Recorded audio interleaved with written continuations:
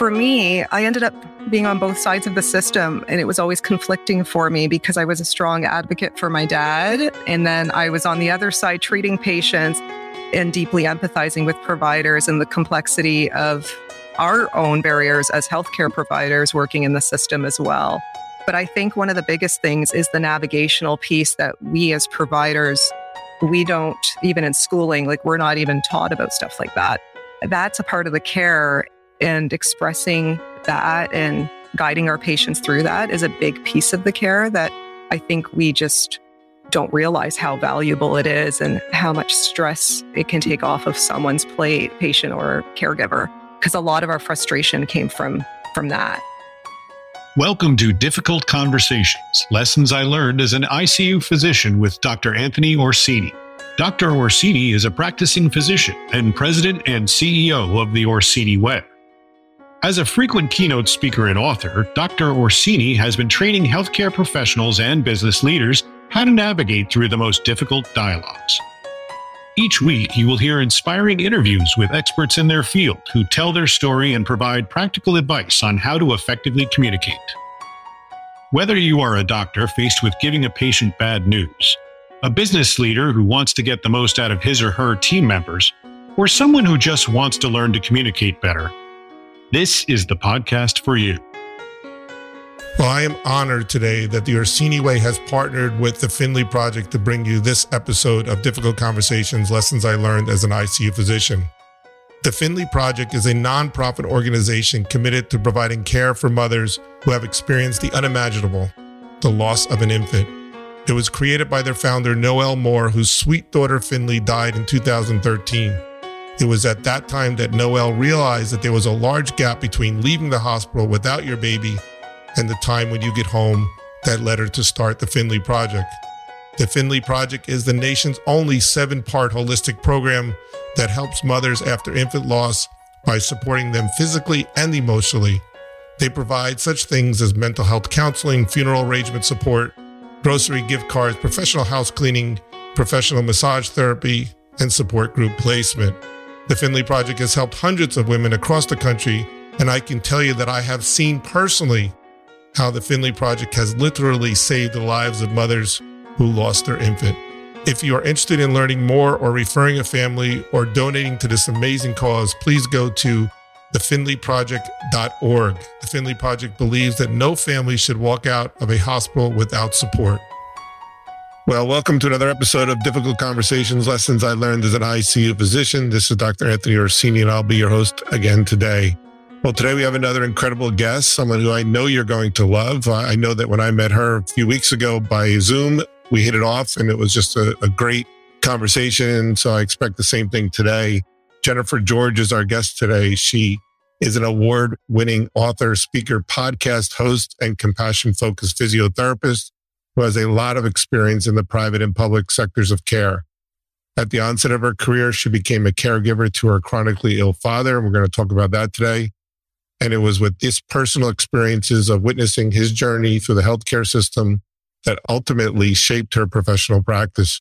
She has since spent the last 14 years learning and reflecting on the importance of communication in our health and educational systems. As I said, she is a fellow podcaster. The name of her podcast is called Healthcare Provider Podcast. It has more than 160 episodes that have been recorded.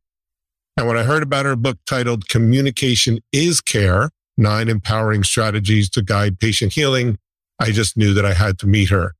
Jennifer is a mentor to future and current health providers on discovering their purpose, achieving fulfillment, and creating empowering patient experience. As I said, she and I had a great conversation a few weeks ago, and I know you're going to absolutely love this. So, Jennifer, let's just get started and let everybody meet you. How are you today? Hi, Tony. Thank you for having me. I'm great. How are you? Good. Jennifer comes to us from Canada. That's right. And I'm all the way down here in Florida, but it's been a crazy world right now. And as we're recording this, our hopes and prayers are with the people from Ukraine. And just a moment there, a lot of those people will be patients, and they're just in our prayers. So Jennifer, let's just hit the ground running here. Let's start off with, you have a great story. The story is so important to not only who you are as a person, but why you wrote the book. And I know that you were still in school, I think, when your father got sick. So tell us the story so we can get to know you.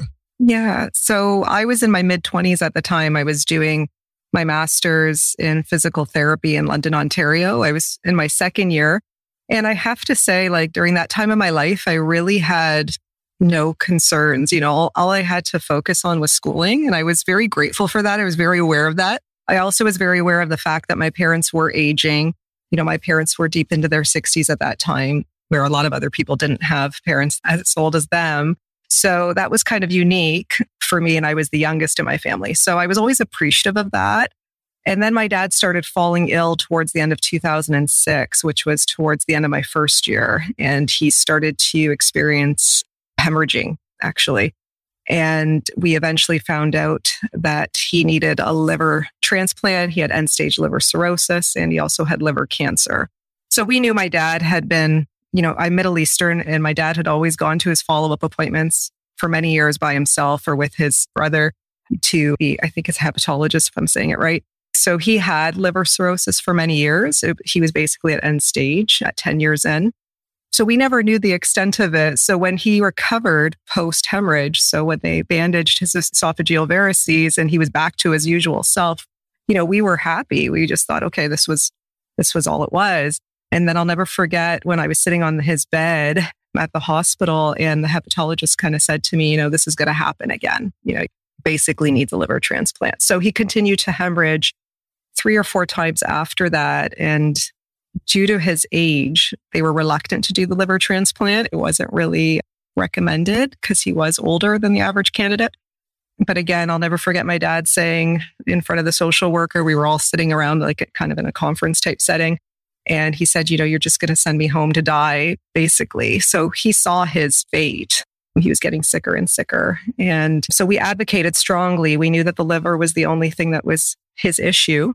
And they decided to actually assess him. So they did pre-op testing and they listened to us, which was awesome.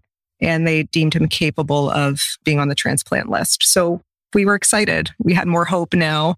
So this was February now, 2007, fast forward.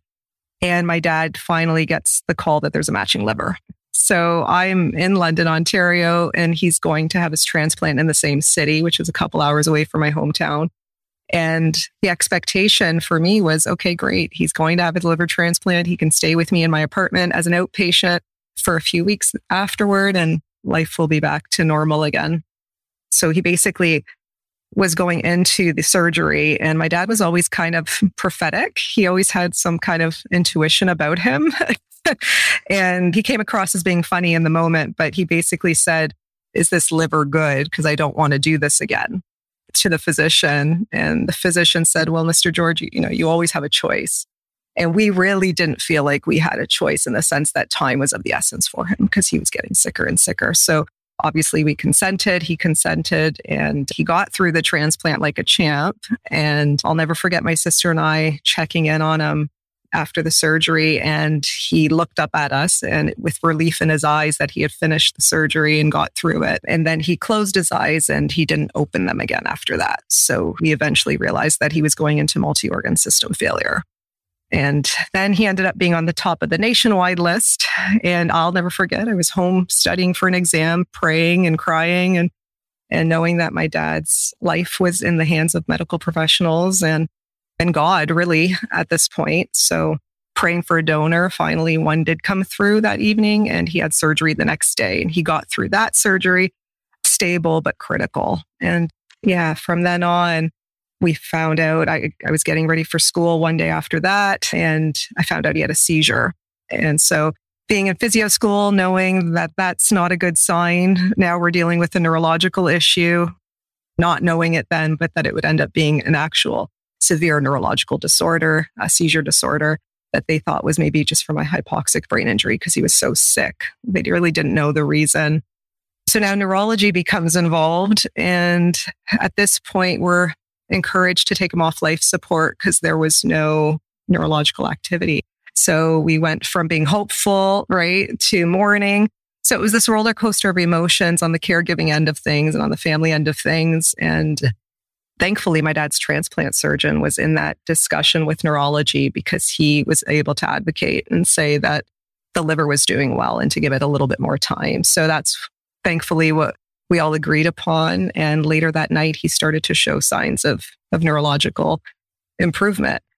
And I was with the neurologist at the time looking at the EEG, and he literally said to me, this was remarkable. He had never seen anything like it, that my dad's story should be documented. And little did I know back then, in 2007, that I would be documenting it 12 years later, right? But yeah, all of these events were transpiring, not knowing that this was kind of my future in healthcare in a way too. And I was learning along the way outside of my own schooling. So we went back to being hopeful again. But we were, it was a lot of highs and lows. From that point onward, his recovery was very slow. We were told many times that he would never be able to walk, talk, eat, breathe again on his own, that he wouldn't know who we were. So he literally was in the hospital for a year to the day of his surgeries, and he eventually made it home. So he came home. My mom took care of him, and then I moved home at the end of my schooling and at the onset of my career to be a caregiver as well alongside my mom. So the universe or God, however you want it, pushes us in different directions. There is a plan and things happen. And as we speak, you don't know this, today is March 1st as we're doing this interview. We have a dear family friend who's been waiting for a liver transplant for over a year and a half. And my father called me at 10 o'clock this morning and said, Marcello is on his way to Jacksonville. And they called him and he's got so many hours to get here. And so our prayers go out to Marcello, who's probably right now, this minute, getting a liver transplant. Yeah. So yes, for sure. The irony of the timing is amazing. Truly. Jen, you said something that, really, really hit home with me, because there were certain things that you had to navigate this very complicated medical experience with your father. And now you do what you do. And you can really call both of us patient advocates, right? I mean, that's basically what we do, and be the advocate. That's not to say that sometimes giving up and letting someone peacefully go is the right thing to do. But there's certain times where you have to be the advocate, and it's a complex medical system. And I don't see how the average person can really navigate through this thing. I have a personal story. My mother-in-law, many years ago, 20 years ago, had endocarditis. She had a bunch of blood clots after a dental procedure. And my wife came back, and this was one of the best hospitals in the world in New York City. And my wife came back from seeing her, and she was crying. And I was playing baseball in the yard with my oldest son. And I said, what's wrong? And she said, well, the cardiologist said that she's got severe clots on her valves and that operating would be too dangerous and that she should just go home and wait to have a stroke. That was so talk about poor communication, wow. Right? No. And that there was nothing to do. And I said that, that doesn't really make sense. Let me pick up the phone and make a few phone calls. And luckily, those of us who are in medicine, let's face it, somebody's more likely to take my phone call when I say I'm a doctor, right? And I called the doctor, and I won't say his name. I called the chief of cardiothoracic surgery at this hospital. An extremely impressive man. He was like 40 years old and already the chief of, and he said, I'll go take a look at her. And he went over, he called me back about an hour later and he says, yeah, we'll book your mother-in-law for surgery tomorrow. And I said, I'll never forget this, Jen. I said, the cardiologist said it wasn't operable, that it was too dangerous. And he said, not in an arrogant way, because, some people come over. His answer was, it is for almost everyone, but for me, it's not. Wow. And normally you would say that sounds really arrogant, but he didn't say it arrogant. He said it in a confidence that made everyone feel great. And that really is what advocacy is. Now, I had a little bit of advantage being a physician, but there are people like you, even though you are in medicine and still in school.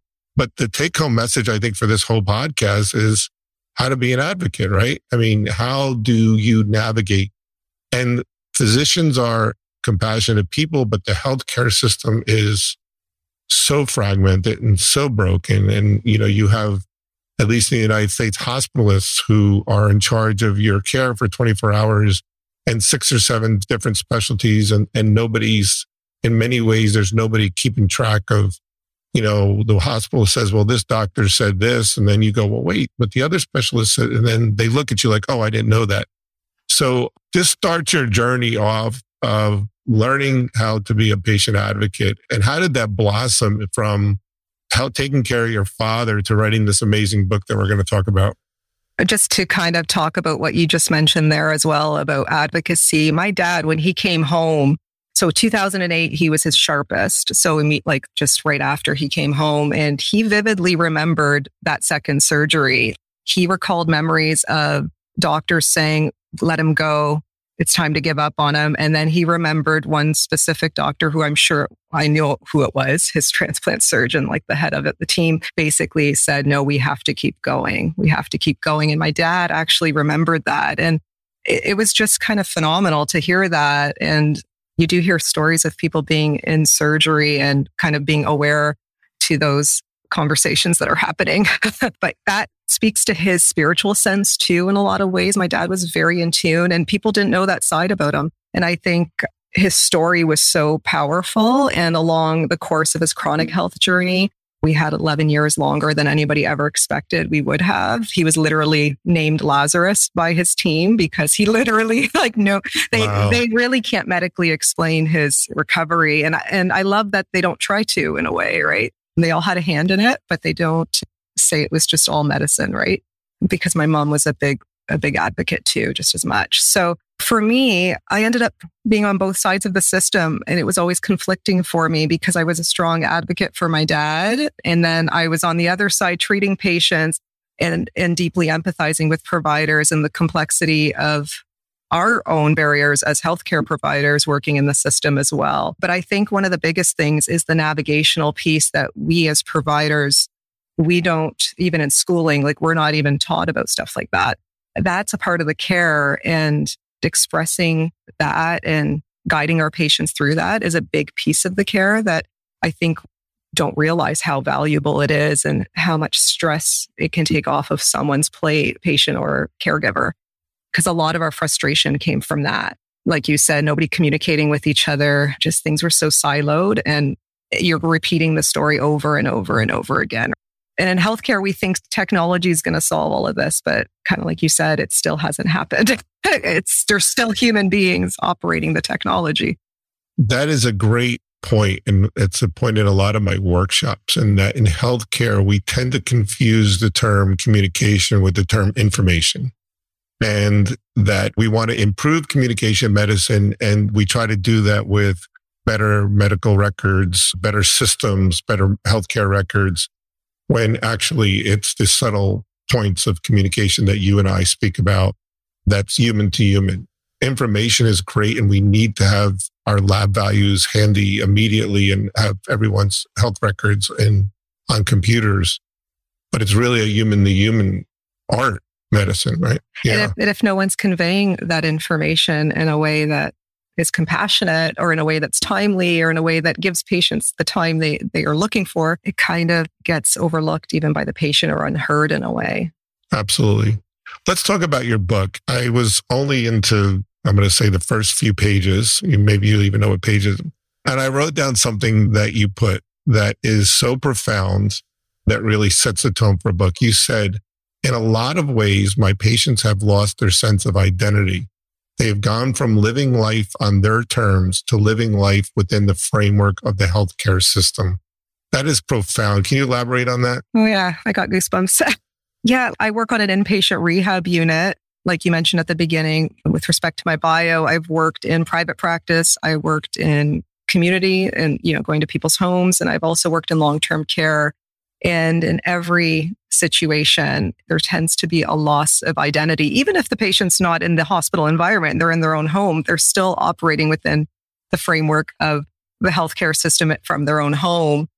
And so I think it's really important. And I think that's where we have to start with empathizing more about imagining the possibility of being fine one moment and completely losing independence in some way and having to now rely on strangers, essentially, to guide us back to recovery. And that's just life-changing. It's not about the diagnosis so much, but about the change of life that's just transpired. It's very easy for us, we as healthcare providers, to start to, as I always say, become task-oriented. And that's the kidney failure in room 312 and the liver failure here and the pneumonia in 316. And There's been many books written about, when the doctor or the nurse becomes the patient, all of a sudden now you are the person sitting in the bed with your butt hanging out of the gown and 16 people coming into your room. And it's a big difference. And I think that we all start off remembering that. But every day, I tell my physicians that I'm coaching and the nurses, every day you're going to become task oriented. At one point in the day, it's just a matter of how quickly you can catch it before you go on to too many patients. Yeah, that self-awareness is huge. And then, people become a bit depersonalized because of the influx of all the task demands that they have to do. And so referring to people by their diagnoses, like you said, or their room numbers, sometimes in hospital, and just forgetting about the person in front of them, which is all that matters. And I know that's hard to do. I know that as a provider, I know that's really hard to do. But my goal with this book was just to more or less ground providers and understanding that they are doing enough and that they're doing the best they can by attending to the person that's there and right in front of them in that moment. I also think too, we're so conditioned to know so much. And even I struggle sometimes with being on an inpatient unit, again, operating within the system and patients having a limited time with me, knowing how much potential they have or the recovery that they have in store and not being able to completely fulfill that, I sometimes take personally. But yet I have to remember that I too am limited by the system and that I am doing the best I can, within the framework that I have to operate in as well. And so that's kind of the purpose of the book when it speaks about purpose and just kind of in reflection and things like that, is just kind of understanding those pieces and that the care you're providing in the moment is the most critical. Let's talk about the book. And what I'm going to do is it's called the 9 Empowering Strategies to Guide Patient Healing. And so if you don't mind, we'll take just a few minutes and we're going to go down each strategy. Is that okay? Sure. Let's talk about that. Okay. So strategy 1, define and align your purpose. Yes. So defining and aligning your purpose is more about you. So the way the book's written is it starts with the provider. It basically ends with the provider in mind. So kind of being more self-aware of your health needs at this point in your career. If you're starting to feel unsettled, if you're losing a sense of self, we know that burnout, moral injury, those can all lead to increased patient safety risk. And ultimately, if we're not feeling aligned, chances are that we have to kind of check in with ourselves. And if we're fortunate enough to work with an organization that also checks in with us, it could even be better by doing that as well.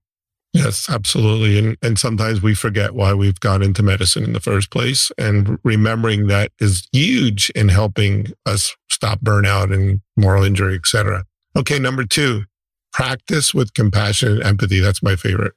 So empathy really is, from my perspective, it really is just trying to understand your patient's emotions, experiences, thoughts, perspectives.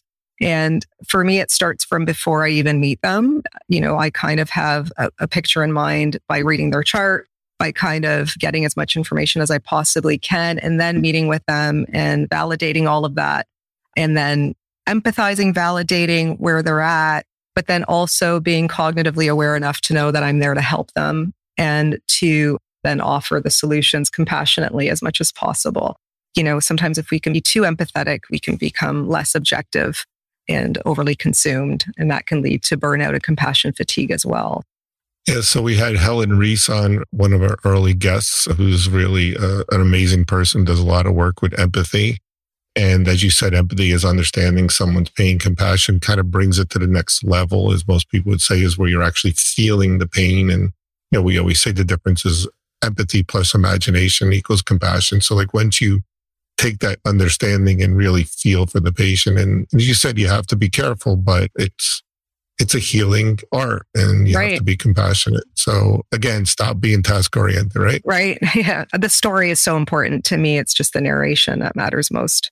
Love that. All right. Number 3, listen presently. Love that. And completely. Yeah. So this is really about what you've been saying about not being so task focused. It's so hard when you're in the presence of a patient and you're thinking about the next person who's coming, but that is easily sensed by our patients. They can tell when they don't have our full attention. And that's where communication does break down sometimes as well. So really being present is a big part of that.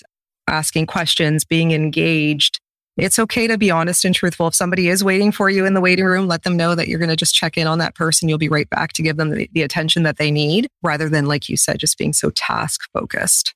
We had also another guest, Colin Smith, who goes around giving classes to people on how to listen. They actually, his nickname is the listener, which is interesting.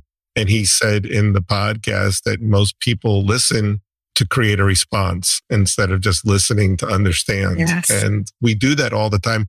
That's a skill that, whether you're just for your life, just in personal life, our minds are everywhere. And now we have technology. And oh my God, does it drive me crazy when I'm talking to one of my children and they have their head down on the phone, like, look at my eyes. Yeah. Yeah.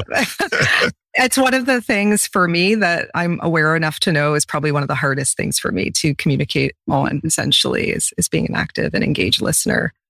It's just... Yeah, electronic medical records have made that really tempting not to look at someone. And we're missing 70% of communication because it's body language. You're not going to pick up someone's body language if you're typing in the EMR. Exactly. It's so frustrating. So take the time, be in the present, and listen completely. I love that. Number 4, guide from a place of dignity. From integrity. Yeah. So integrity for some people can be a way of living. In this context, I'm also talking about that, but acting from your moral compass, essentially, from your ethical compass, and doing what's right, even if sometimes that's difficult to do.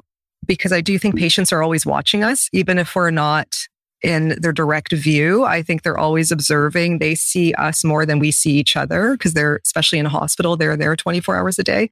So they kind of make those comparisons, and they see who's setting a bar in some way and acting out of and guiding out of integrity. So it's really just doing the right thing based on your moral agreements, essentially, and patients taking wind of that too. You are definitely being watched. Neuroscientists tell us that your brain is looking at 30 million times per second, is assessing someone's body language. Wow. And so when we're walking around the hospital, and also patients are sitting in a bed with really nothing else to do but listen to what's going on in the nurse's station. And so we have to be careful. We're always being watched. That's great advice. Strategy number 5, empower patient to be their own advocates. We talked about that already. Yeah, we talked about that. But so many people can't be their own advocate, right? We need Jennifers. And yeah. And that's the biggest thing. I think as healthcare providers, if we could adopt the mindset that we're stronger patient advocates, I think we would be able to empower patients to be their own advocates more. I think we have to kind of get out of our own heads a little bit and not think that people are always looking for fault in us, or that people are criticizing us, because I think that's just our own self-talk as well. I think that if we are aligned with our purpose, if we are compassionate and empathetic, I think we're more prone to empower patients to be their own advocates of care, to involve them in their plans of care. Going through my dad's journey, a lot of times we were seen as barriers as caregivers rather than facilitators. And that was probably one of the biggest lessons I learned going through my dad's personal journey, was that caregivers are facilitators of care most oftentimes. I mean, just the communication around all of that as well is super important. Yeah, we know that when there's an improved patient experience, when a patient really feels a strong relationship and trust their healthcare provider, they're more likely to follow directions, they're more likely to and have better outcomes. And so first, before you even start, make sure you have some trust in the doctor and the physician and the healthcare system that you're in. People ask me all the time, what do you think about this? You know, as a doctor, everybody's always asking me. People, relatives and friends call me up from different states, you know, what do you think? And I generally answer them, do you trust your doctor? And if you don't, that's fine. Find another one, but you got to find one. You want to be your own advocate, but you can't fight every little thing either. There's got to be some trust. I think that's on us. As the providers, we have to build that trust. So that's great advice. All right. Strategy number 6, focus on solutions, not barriers. Yeah. It's, from my experiences anyway, my patients are often focused on barriers, and understandably, because of what's happened to them. And oftentimes it's difficult for them to see, even though their goal might be to become more independent again, for example, it's hard for them to put that together and see that actually happening. So that gets in the way of their progress. As a physio, part of what I do is guide patients along, focusing on the next step, the next solution. at that time, rather than overwhelming them with the big long-term goal, which is ultimately what they usually have, but maybe even breaking that down a little bit in a way that's more digestible and realistic, and in a way that kind of ensures success as much as possible. So I think it's so important to have that mindset going into any patient care scenarios, that there's always hope and that there's always a solution somewhere. Glass is half full kind of thing. Yeah. All right, we got 3 more. Okay. Strategy 7, create a safe therapeutic environment. So if you consider the patient experience, it really is from the moment they engage in the healthcare system, like from the moment they schedule, from the moment they meet the front desk staff, to the moment they actually get admitted, let's say, and to the moment they're discharged out of the system. All of that is super important. And along the way, patients need to feel safe. And most recently, I had a patient who had a lot of things in her room. And anytime a staff member would say, like, you don't need all this stuff here, for example, she would say, well, this is what makes me feel safe. I was quite proud of her for using that word. Very rarely do you hear a patient say that, like that something makes them feel safe or not safe. So just even being understanding of that, like, to me, that's something small that could help improve the trust tenfold, right? And their adherence to care and ultimately their outcomes as well. So anything that you could do to create a safe environment matters. Personal touches I like to do at the beginning of the session, at the end of the session. So for instance, asking if they want the blinds down. Let's say they have a headache, for example, and the sun is beaming, something like that. Or at the end, offering a glass of water or offering to plug in their phone. Anything like that, I think, goes a long way in creating safety in an environment that is so unfamiliar. That's great advice. Number 8, prevent unnecessary conflict. That's one that we all want to try to do. Honestly, I don't know if this is kind of that slightly cynical side of me, but I do see conflict come before it tends to grow bigger and bigger. That's one of the things that I can say about myself that is a strength of mine. So something so simple like scheduling, for instance, like that could go such a long way in minimizing a complaint down the road, whether you have to reschedule someone or whether you're giving them a notice that, you're delayed or whatever it might be. Having patients be involved in the plan of care that way, I think, is super important. We can't prevent all conflict. Conflict is inevitable, but if there are ways to minimize it, and like I said, if you foresee it coming, I highly recommend that you intercede as much as possible, rather than expecting another provider to take care of it. Just go ahead and get the ball rolling, because you really can save a lot of time and energy and, prevent a complaint down the road. And we also don't educate our nursing leadership, physician leadership, or any of the healthcare providers what to do when there is that conflict. As you said, there's going to be some conflict. If you handle it right, it'll de-escalate quickly. If you handle it wrong, and in my journey, I've met so many people who don't know how to handle the conflict, maybe just their body language or the way they approach it, et cetera. But it also starts with trying not to have that conflict. Can we make things easy? A quick story. I'm a storyteller. I love it. Stories. So I have a cousin who has a child who's now an adult, and he's severely autistic. He had cardiac issues. He's had multiple cardiac surgeries. She has learned to work the system. And not in a bad way, but in a good way. She knows how to be the advocate for her son. She knows when things don't make any sense, when the system is in the way. And so she went to see a gastroenterologist at one of the children's hospitals many years ago. And the gastroenterologist said, okay, we're going to schedule your son for a colonoscopy. You have to schedule it. So she said, fine. So she's walking out and she's in this big clinic, and the woman behind the barrier, she said, I'd like to make an appointment for the colonoscopy. And the woman tells her, well, you have to do that by phone. And she says, but I'm here. Can I just do it now? And so the woman just kept insisting that she has to do it by phone. And so being very savvy, my cousin said, well, what number do I call? And she gave her the card and she said, call this number. And so without getting out of line, my cousin picked up her cell phone, called the number. And the woman right in front of her answers the phone. Oh my God. And she says, I'd like to make an appointment for a colonoscopy. And the woman goes, okay, no problem. So it just goes to show you, just a funny story that, but she had to be savvy, right? She has to know the system. That's very savvy. Good for her. The woman had no problem with picking up the phone. She saw her, who it was. She knew it was. She just kind of laughed and she said it. And afterwards, the woman goes, yeah, that is kind of a dumb rule, isn't it? She says, you think? Okay. So, I mean, I can empathize with maybe the clerical's role in not being able to take it any other way, but I don't know. I probably would have broken the rules a little bit if it were me. Exactly. All right. The last one is strategy number 9, reflect and grow with impact. So reflection's a huge part for me. I've always been a writer. So for me, writing has always been powerful and healing for me. I wrote my book, in healing and mourning for my dad, basically.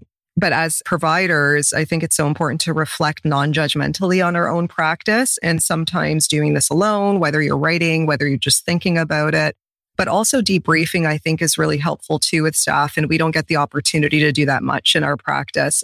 We've seen that has a positive impact on burnout and communication overall, but yet many organizations just don't do it. But I think that reflection kind of reinforces purpose again on an individual level and kind of helps you reconnect with that as well. And kind of the whole idea behind the book is to kind of build all that up. So the more you reflect, you become more purposeful, and then you start to be more empathetic, more compassionate, you listen better, you empower more, you see conflicts coming before anybody else potentially and kind of intervene and focus more on solutions along the way too. So that's kind of how it all supposed to is connect together. And that's the flow of it from when I envisioned writing it. Well, it's very well written, easy to follow. You bring up a lot of points, and to all the healthcare providers out there, you're all very special people. No one goes into medicine just for the money. I truly believe that. No one goes in, certainly physiotherapists don't do it. So true. You're not making $1 million. Yeah, but no one goes into medicine. I really think 99.9% of all healthcare providers go into medicine for the right reasons. We have hearts of gold. We want to help. And sometimes we just feel helpless because we can't make a difference. The book reminds you, I think, as a provider, that you can make a difference. You are making a difference. You're a special person just by virtue of what you do.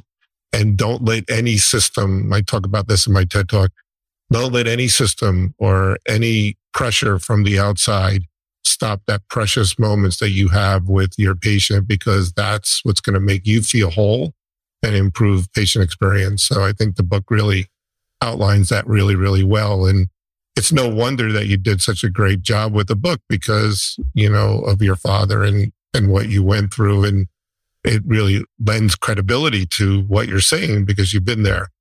And so thank you so much. It was just a wonderful read. And that's available on Amazon, right? Amazon. It's pretty much available anywhere if you Google communication is care, but Amazon's probably your most accessible. And we'll put that all in the show notes. All right, Jennifer, we end up with the last question all the time. Yes. Some of my guests give me dirty looks when I ask them this because I didn't prepare. I did prepare you. I gave you 15 minutes, maybe 5 minutes.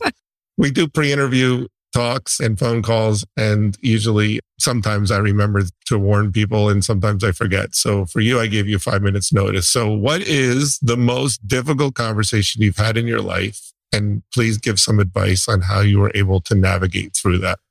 I think the hardest, but yet it was a quick conversation. So when my dad's first surgery failed, because there was concern about the risk and his age and everything like that, it was really important for me to know if it was the liver that failed my dad or if it was my dad's body that failed the liver. Essentially, the liver had come from a non-heart-beating donor, which wasn't common so much back then anyway. So they were just hoping that it would kind of soften in his body. That's what they were expecting when they did the surgery, but that didn't happen. So I'll never forget when that second surgery happened and he got through it critically and stable, but he was quite sick. And I'll never forget my dad's surgeon just giving us that news. And I was so fearful to ask this question, but I needed to know if it was my dad or if it was the liver. That meant so much to me to know. I asked the surgeon, I said, I just have one question. Was it my dad or was it the liver that failed and, made him have to go through this surgery all over again? And I'll never forget the surgeon put his head down. He was the kindest, most empathetic, compassionate person. Put his head down. You could tell he felt awful. And he said it was the liver. You could just tell. And you just saw that human side of him. And it broke my heart because it was just luck of the draw, essentially, that had happened to him. But it meant so much to me that he was so honest about it. And he was just truthful and why it happened. It made the trust in him even greater from our family and trusting in his care along the way. He went on to advocate for me. I failed my first physio exam because I had been by my dad's bedside all the time. My focus was not on my licensing at the time. And he advocated for me to rewrite it because he had known what we were going through as a family. And I think that is I don't know. I've never met anyone like him. So for me, that went a long way. So it was a hard conversation to have because I wasn't trying to blame, but it was just something that I needed to find peace with and knowing that.